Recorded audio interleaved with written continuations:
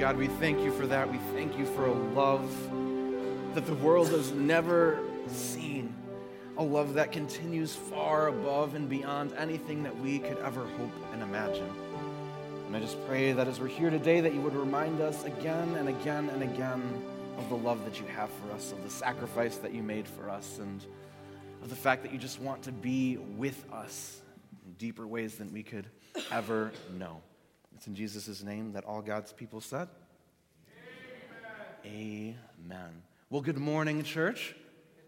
Good morning. I'm really glad to be able to be back with you. For those who don't know me, my name is Michael. I'm our pastor of youth and young adults here at Friedens. Super happy to be able to be with you here, seeing that you're all actually awake out of the turkey comas from this weekend. We're doing okay. We find ourselves towards the end now of this series that we've been in called the Holiday Survival Guide, as we find ourselves in the middle of what is one of the craziest times of the year. And we've made it through part 1 of 2. So with just a show of hands, how many of you would say that you had a pretty good and relatively successful Thanksgiving? Made it through. You're all here. Like I said, we're all awake. The turkey's worn off, and we did as well. I did have too much turkey. Katie and I got back from Indiana last night because we were visiting her extended family, it's always a really good time. And we came back and greeted our cats, which one, just as you would expect cats greeting you to go.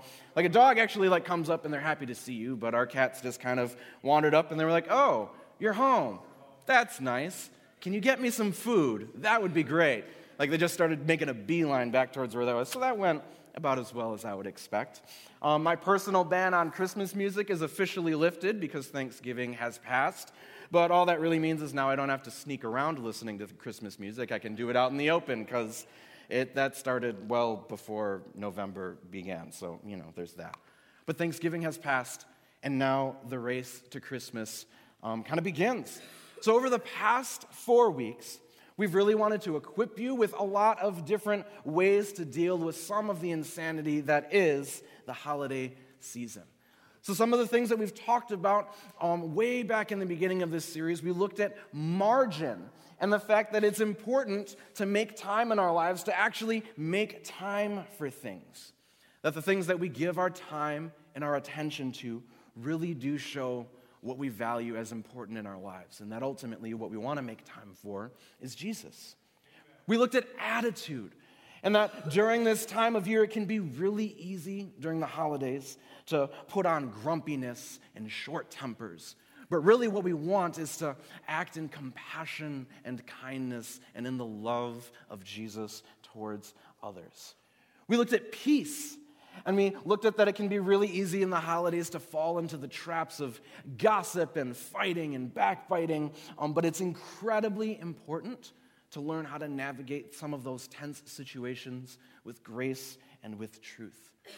And we also looked at the juxtaposition of grief and praise last week, how the holidays can sometimes bring up some hard things and some hard memories and loss that we feel for a lot of us. But that we need to learn how to hold those things together, that we can equally feel our sorrows and our grief, and at the same time still reach out and praise God for who He is and what He's done. And now we arrive here today at the close of this series. What do we do with all of this information? Because it's a lot of things that are floating around, a lot of things to handle. What do we do with all of this? It's been a lot to take in over this last month. How do we put this into practice? So if what we are ultimately trying to do is to be disciples, is to be learners of Jesus, if what we are ultimately trying to do is to learn how to live and how to love in the way of Jesus, then interestingly, what we can do this holiday season is actually a lot less about doing, and it's a lot more about being. So today, we're going to read through a passage that's in Philippians chapter 2, and I invite you to start to turn there even now. And my hope is that by the time we are done today, that we can see that one of the best gifts that we can give this holiday season is being present in the life of another. Or, to put it in a little bit of a fun way, we can give the present of our presence this holiday season. So with that, why don't you bow your heads with me and let's pray as we go before the Lord today. God, we thank you, as we just sang, we thank you that you are a God who did not just stay on high, but you're a God who came down to be with his people. And I pray today that you would remind us of your presence here, already working among us. That you would help us as we are learning from you how to live and how to love like you, that we too could go forward and just bring that presence to those around us. It's in Jesus' name, everybody said? Amen. Amen. So let me break down for you kind of where we're headed this morning. We're going to be reading through Philippians chapter 2, verses 1 through 11 together. And then I'm going to take it and kind of break it down, and we're going to look at it backwards from the end, and we will end at the beginning. And it's going to just help to illustrate what's being said in a little bit of a clearer way. So I ask that you just bear with me. It's all going to make sense eventually. Just as a little bit of background, Philippians was written by Paul while he was in prison to the church in Philippi, and he's writing to encourage them to continue on in the faith and to continue on doing as they have been doing. He's very encouraged by their support of him, even though he is in prison, and so he's just writing to them to keep the faith. So this is Philippians chapter 2, verses 1 through 11. It says this: So, if there is any encouragement in Christ, any comfort from love, any participation in the Spirit, any affection and sympathy, complete my joy by being of the same mind, having the same love, being in full accord and of one mind. Do nothing from selfish ambition or conceit, but in humility count others as more significant than yourselves. Let each of you look not only to his own interests, but also to the interests of others. Have this mind among yourselves, which is yours in Christ Jesus, who, though he was in the form of God, did not count equality with God as a thing to be grasped, but he emptied himself by taking the form of a servant, being born in the likeness of men. And being found in human form, he humbled himself by becoming obedient to the point of death, even death on a cross. Therefore, God has highly exalted him and bestowed on him the name that is above every name, so that at the name of Jesus every knee should bow, in heaven and on earth and under the earth, and every tongue confess that Jesus Christ is Lord, to the glory of God the Father. Can we just get an amen for that? Amen. My goodness, Paul. Paul, it's just a beautifully laid out passage, right? And no matter what sometimes he would try to claim as he wrote, Paul, he certainly knew how to write. That is really just kind of inspiring. So let's travel now. We're going to go down to the end of this third little section and work our way back to the top. So the culmination of this passage of Scripture has this exaltation about who Jesus is. So for our purposes today, again, as we learn to live and love in the way of Jesus, we're going to start with the end in mind, which is Jesus. So this is what Paul says about Jesus, if you look now at verses 9 to 11, right at the end there. It says this: Therefore, God has highly exalted him, talking about Jesus, and bestowed on him the name that is above every name, so that at the name of Jesus every knee should bow, in heaven and on earth and under the earth, and every tongue confess that Jesus Christ is Lord, to the glory of God the Father. This is Jesus. And in this moment, Paul's just worshiping him in all of his glory as best as he can through writing. So in this third little section, we see Jesus as exalted.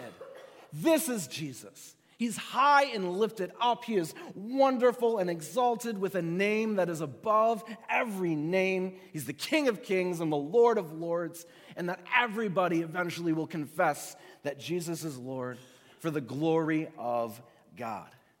Jesus deserves and receives all of the glory and the honor and the praise that is due his name. It is his, and it is his alone. And that's what we learn here. And this is the Jesus that we are here to serve. This is the Jesus that we are here to love. And this is the Jesus that we look to become more and more like. And if this ending, these few verses, if that was all there were for today, that would seem pretty unattainable, almost to the point of impossibility, right? But thankfully, Jesus does not remain kind of up there, high and exalted in the clouds, and leave us down here with this impossible gap between us that we could never hope to attain. He makes a way for us to be able to move towards these things. So let's move back a little bit to this middle section, which is in verses 5 through 8. Just give me a moment. Verse 5 says this: "Have this mind among yourselves, which is yours in Christ Jesus, who, though he was in the form of God, did not count equality with God a thing to be grasped, but emptied himself by taking the form of a servant, being born in the likeness of men. And being found in human form, he humbled himself by becoming obedient to the point of death, even death on a cross." So the passage we're reading today, it ends with this idea, this view that Jesus is exalted, but here we see this exalted Jesus as our example. Paul writes to the Philippians that they should have this mind among themselves. And what mind was that? It was the mind of this exalted Jesus. Jesus was God, but he didn't hold it up and rule over us selfishly. Jesus was God, but Jesus models with his life what it looks like to serve and to be with others. Jesus was God. He was to be worshiped and adored, but he didn't just perform like little parlor trick miracles to try to make himself look really good. He lived a life that was full of grace and truth in such a way that he actually gave of himself for us. Jesus was God, and he was the only perfect man to ever walk the face of this earth, and this perfect man lived in service to others. And what's more, Jesus was not only like an example of such a life, because there are lots of people who are examples of being good ways to live, but Jesus both models for us and provides a way for us to participate in this lifestyle of service and presence. In that verse it says that this mind of Jesus, this way of being, this servant attitude and mindset is yours in Christ. It's when we're found in Jesus that we now have access to a different way of pursuing relationships with those around us. It's only when we're living Jesus-centered and Jesus-filled lives that we can really live out this way of relating to our friends and to our families and to our neighbors and those around us. So think back to all the stories that we get to see in the Gospels, these accounts of Jesus' life. All of the places where he's interacting and being with people. That's just the way that he lived his life. One of the most common complaints that the Pharisees and the Sadducees and the religious elites had against Jesus it was the things that he taught, but really it came down to the fact that he hung out with bad people, with tax collectors and with sinners. Like by social standings, like Jesus, he just had a really bad company that he kept, if you looked at it from that way. But that's how he was. He went to where people were. And even when Jesus was teaching, he didn't just sit his disciples down in a classroom and teach them the 10 principles of biblical leadership and then leave, although there's a place for that. He was with them in life. He walked with them and showed them and modeled for them what leading looked like. He didn't just sit in the synagogue and make people travel for hundreds and thousands of miles to come hear his wise words. Jesus went to where people were and met them where they were at. and his presence was there with them, and he went to be with them and to help them. And that is the mind of Jesus. That's the mind that Paul is charging the Philippians to take on, this presence, this incarnational God in the flesh kind of lifestyle that means that we go to where people are and we are with them, because that's what Jesus did. And we have this Jesus, right? This exalted Jesus who comes down, and then is Jesus our example? Well, the question then is like the same as we began today. Like, what do we do with all of this? What do we do with all this information? We know that Jesus was perfect and he led this awesome lifestyle and he wants us to do it too, but how do we do that? How do we participate in that? So come back with me, please, to verses 1 through 4, the very beginning of this passage. It says this: "So, if there is any encouragement in Christ, any comfort from love, any participation in the Spirit, any affection and sympathy, complete my joy by being of the same mind, having the same love, being in full accord and of one mind. Do nothing from selfish ambition or conceit, but in humility count others more significant than yourselves. Let each of you look not only to his own interests, but also the interests of others." So here's what Paul is saying there. If watching the example of Jesus has done anything for you, if you have any desire to be a part of the life that he offers, then do this thing for me. Go and do the same things. Paul is calling the church to be imitators of Christ's example. So if Jesus, the eternal, exalted, every knee will bow Jesus, is living his life in such a way, then we learn how to do the same things by doing it ourselves. We learn this kind of sacrificial, serving love that Jesus lived his whole life with through embodied participation. And embodied participation really just means that we take the things that we hear and the things that we read, and we actually physically try to do them in our own real lives. Because it's only one thing to, come on a Sunday and you can hear something that's pretty awesome and you can take notes, and that's well and good. But if it doesn't impact you on Monday, Tuesday, Wednesday, Thursday, Friday, Saturday, if it doesn't hit you in all of the areas of your life, then we have really achieved nothing.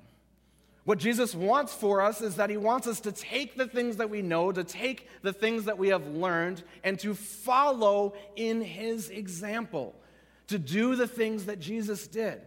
That's what Paul is charging them to do. He's saying, if there's anything that you've gotten out of this, any good notes that you've taken, any little quotes that you've put down, then go and do these things, just as Jesus has. And we get to experience, again, this sacrificial love through doing it ourselves in what God is calling us to do. And the kind of love that God is calling us to is a love that holds others higher than ourselves. It's a love that looks out for the interests of others above just our own interests. And it does so without looking to gain status or our own glory or better reputation. That glory, as we've seen, is God's alone. And as we continue to strive to live our lives in this kind of way, God is glorified when we live our lives out in this kind of presence and in this kind of love. So let's turn this passage kind of right side up again and work through it as Paul wrote it. So if we go back to verse 1, Paul, he calls this church in Philippi, and he calls us as well to humble ourselves and to lift up others around us and to serve them well. And we do so both by being found in Christ, and we do so because of Christ, who made a way for us to join him in living in this kind of way. He modeled this way of life for us, this sacrificial, serving, present love for us, even though he had every opportunity to selfishly hoard glory for himself. He could have puffed himself up and been an awesome ruler and an awesome earthly king and leader, and people would have came to him and served him, and he could have fulfilled all of his own human heart's desires. But instead, he came to serve, and he came to love, and he came to be present to people, and he came to empty himself for us, even to the point of death on a cross. And it's because of the fact that Jesus came down with all of this godliness and instead emptied himself for the very people that he created. Because of that, he deserves and receives all of the praise and the glory and the honor forever and ever. And this Jesus who does deserve and receives all of the praise and all of the glory, whose name is above every other name, this Jesus served people and he loved them well. And as he does, he calls us to go and try and do the same. And what better time to start than now? The best gift that we can give this holiday season is the gift of ourselves, like Carissa talked about earlier. It's serving each other. I heard in another sermon the phrase, looking to outdo each other in love, to one-up each other in love. So let this Christmas season right here, right now in 2019, let this be the catalyst to try to live this life of service and presence in outdoing each other in love. So your presence, you yourself, your presence is your present this holiday season. And that isn't to say that like we don't do things. So if you're sitting there thinking, okay, I can just, honey, you're gonna do the dishes, and Pastor Michael said my presence is my presence, so you can do, and I'll just be here cheering you. Like, no. Like that's not what we're saying. There are still things to be done, and there are ways to serve people that involve doing things. But our presence isn't just something that becomes now like a check box on the list of things that we had to get done. Like, that's not how this works. At the very beginning of this series, we heard the story of Martha and Mary, and I'll just recap that for you a little bit. Jesus is coming into town, and he's going to come stay with Martha and Mary, and Martha is running around, and she's prepping everything and getting everything ready. And Jesus shows up, and Martha's still running around and getting everything ready and prepping everything, and Mary decides to just kind of take a seat and be there with Jesus and listen to him.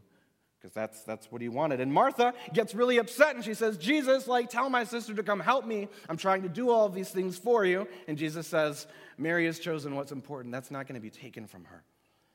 And one could argue that Martha was serving Jesus, right? She's going around and getting everything ready and, prepping the meal and all of that kind of stuff. Like, she's doing good things, but Mary chose to just be present to him.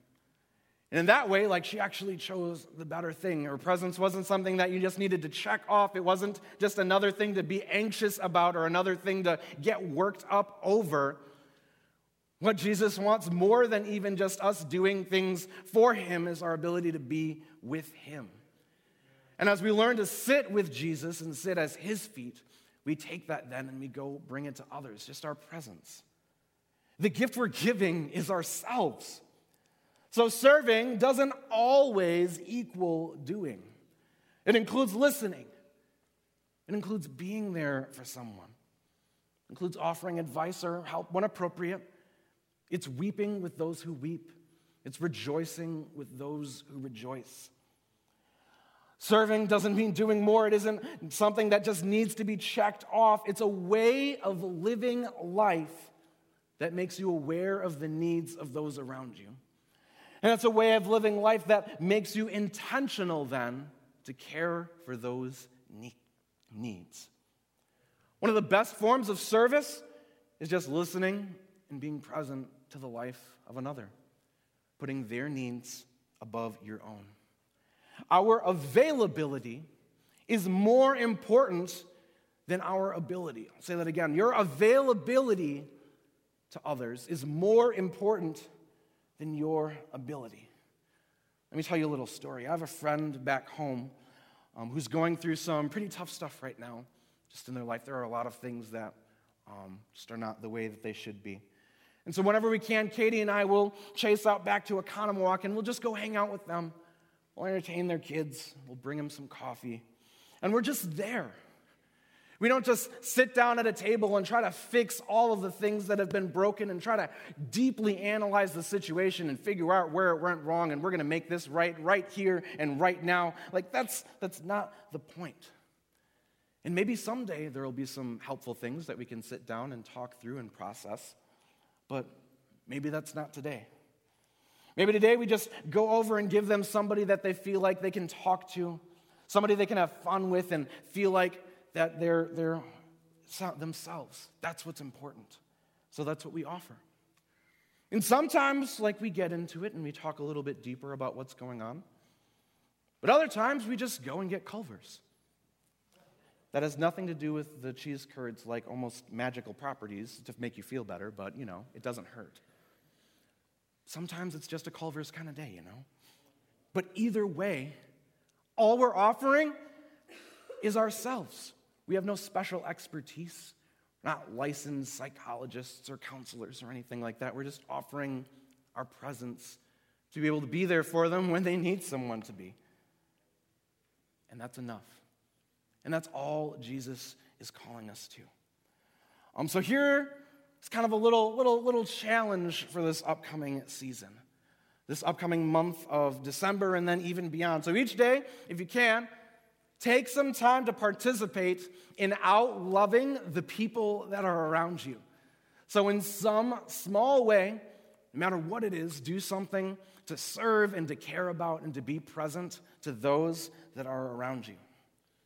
You can do this by yourself, you can do it as a family, but try this next month to create this habit and this culture of presence to others.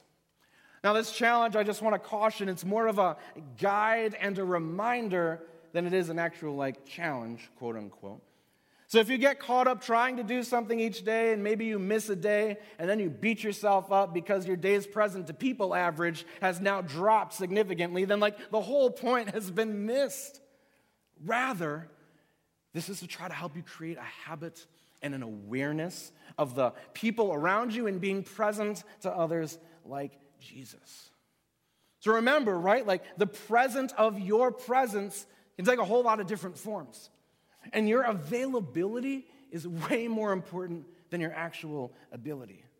If you're somebody that's feeling pretty strong and you can go shovel your neighbor's driveway all winter, awesome. All power to you. If that's how you feel like you want to serve, go for it. For those of you who maybe don't have the arms to be able to pull that off, but you really love to cook or to bake, and that's how you love people is with food, bring your neighbor some food. That is also equally awesome. If you can't bake at all, I can follow a cookie recipe to the letter and it will be terrible, and Katie will do it and it is beautiful and I don't know what I'm doing wrong. I can't. So me bringing you cookies is not the same as Katie bringing you cookies. You would take hers and mine would just be like, oh, thanks. But if you can't bake, like me, but maybe you love drinking coffee, also like me, take somebody out to coffee. If you hate coffee, and for whatever reason, I don't know why you would, but if that's you, but you're a really good listener, just offer that up. It doesn't matter what the thing is that we're doing. What matters is that we approach people with that mind of Christ, with the same love and heart that Jesus did, making them feel valued and important and loved in whatever form they need. So this holiday season, let's lean in to that discipleship. Let's lean into that learning about Jesus, lean into that how to live, how do we love like Jesus, and use his example, this exalted Jesus' example of service and outpouring and outloving all of the people around him. Let's lean into that and give the present of our own presence to the people around us this Christmas. Why don't you bow your heads and let's pray.